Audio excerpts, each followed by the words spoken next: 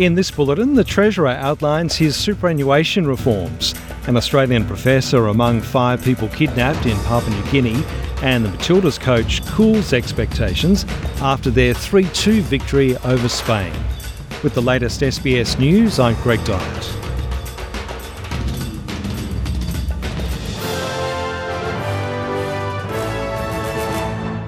Treasurer Jim Chalmers is calling for changes to superannuation as he looks to curtail early access and to rein in tax breaks. Dr Chalmers has used a speech in Sydney to push for a legislated definition of superannuation that would put the focus on preserving savings to deliver income for a dignified retirement.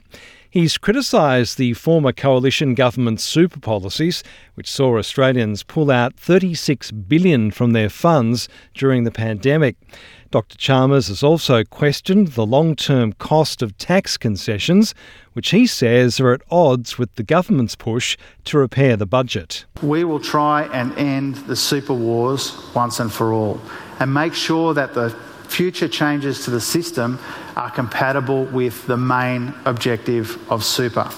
And doing that requires us to embed superannuation's purpose into law. Opposition Assistant Finance Minister Stuart Robert has criticised the Treasurer's plan, saying there needs to be a greater focus on individual Australians rather than the super funds. The problem is the Treasurer is talking about his purpose for super and the super fund's purpose for super, not the purpose for individual Australians.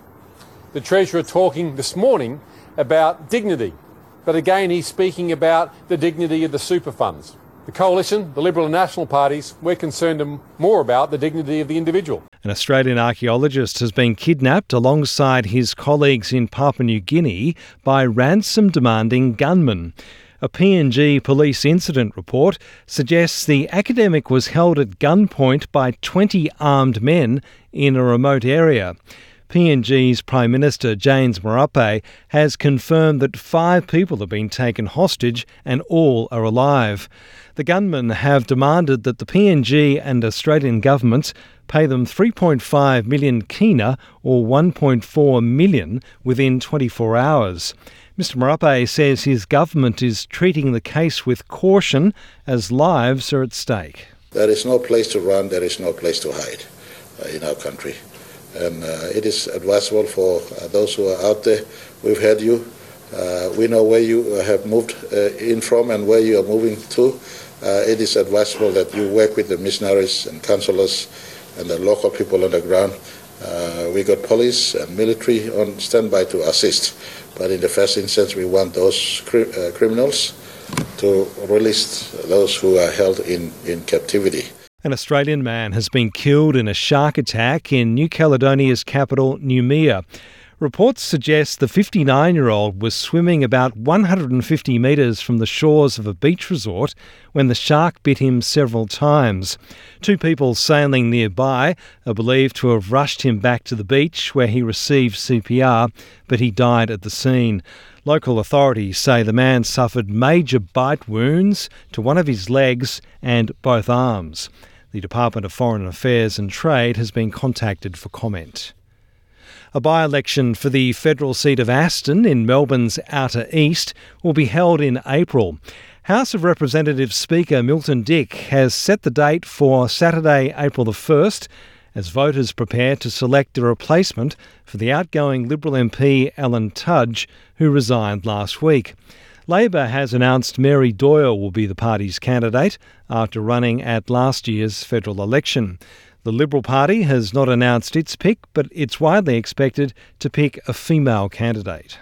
To women's football, and Matildas coach Tony Gustafsson is pushing for his side to stay focused after they extended their winning streak to 6 matches. Australia defeated Spain 3-2 last night at the Cup of Nations in front of more than 17,000 fans in Sydney. Goals from Courtney Vine, Claire Polkinghorne and Caitlin Ford gave Australia a 3-0 half-time lead before Spain hit back with 2 late goals.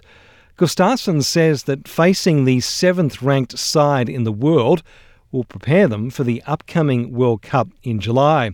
But he wants to ensure the side stays humble and doesn't get carried away by the win. But I think the confidence definitely is going to be a confident boost for them. As a coach, you're never better than your last game, right? So we're one loss away from changing this perspective again. And I just need to stick to what I believe in and what we believe in as a team. And Australian Test captain Pat Cummins has returned home from the tour of India for personal reasons. The 29-year-old is in Sydney for a few days due to a serious family illness. He's expected to return to the squad ahead of the third test in Indore, which starts next Wednesday. India claimed a 2-0 lead in the 4-test series with a 6-wicket win during the second test. I'm Greg Dyett, and that's the latest SBS News.